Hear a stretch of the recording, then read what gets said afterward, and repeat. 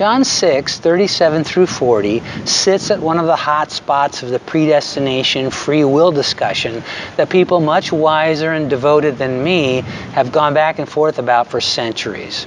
And although I have a deeply held opinion about this issue, I'm certain that nothing I have to say will change anyone's mind. So I want to be upfront with the fact that I'm just not going to address that aspect of this passage. Instead, I'd like to talk about how these verses reveal that there's more than one way to see something. For example, when I open my eyes and view the things in my field of vision, I'm seeing them. But if I take it a step further and carefully consider what my eyes have observed, it often results in an awareness or understanding that can also be described as seeing. I can see a painting hanging on a wall, but as I consider its artistic significance, I can come to see its beauty, depth, meaning, and importance. And I'm raising this distinction because it helps illuminate an important truth contained in these verses.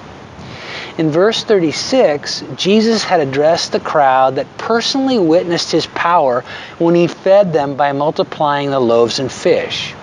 He said they'd seen him but did not believe. Now, in verse 40, he says that everyone who sees him and believes will have everlasting life.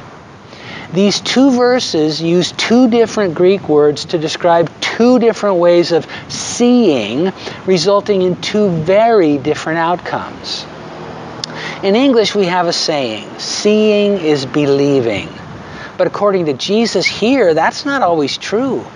For instance, I think you'd agree that it's entirely possible for someone to see evidence of the power of God and still make the choice to not believe. But since you've taken the time to listen to me today, it's likely that you've seen and do believe.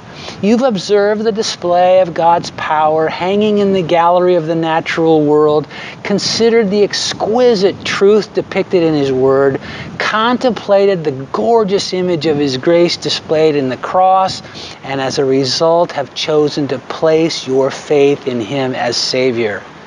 But that seeing and believing is not just a one-time event. The Bible says in several places that we who have been justified by our faith in Jesus live by faith. Our believing is a daily thing. And I would suggest to you that daily believing involves daily seeing.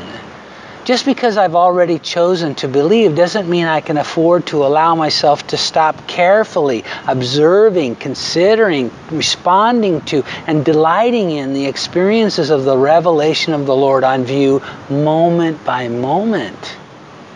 I want to see Him today. How about you?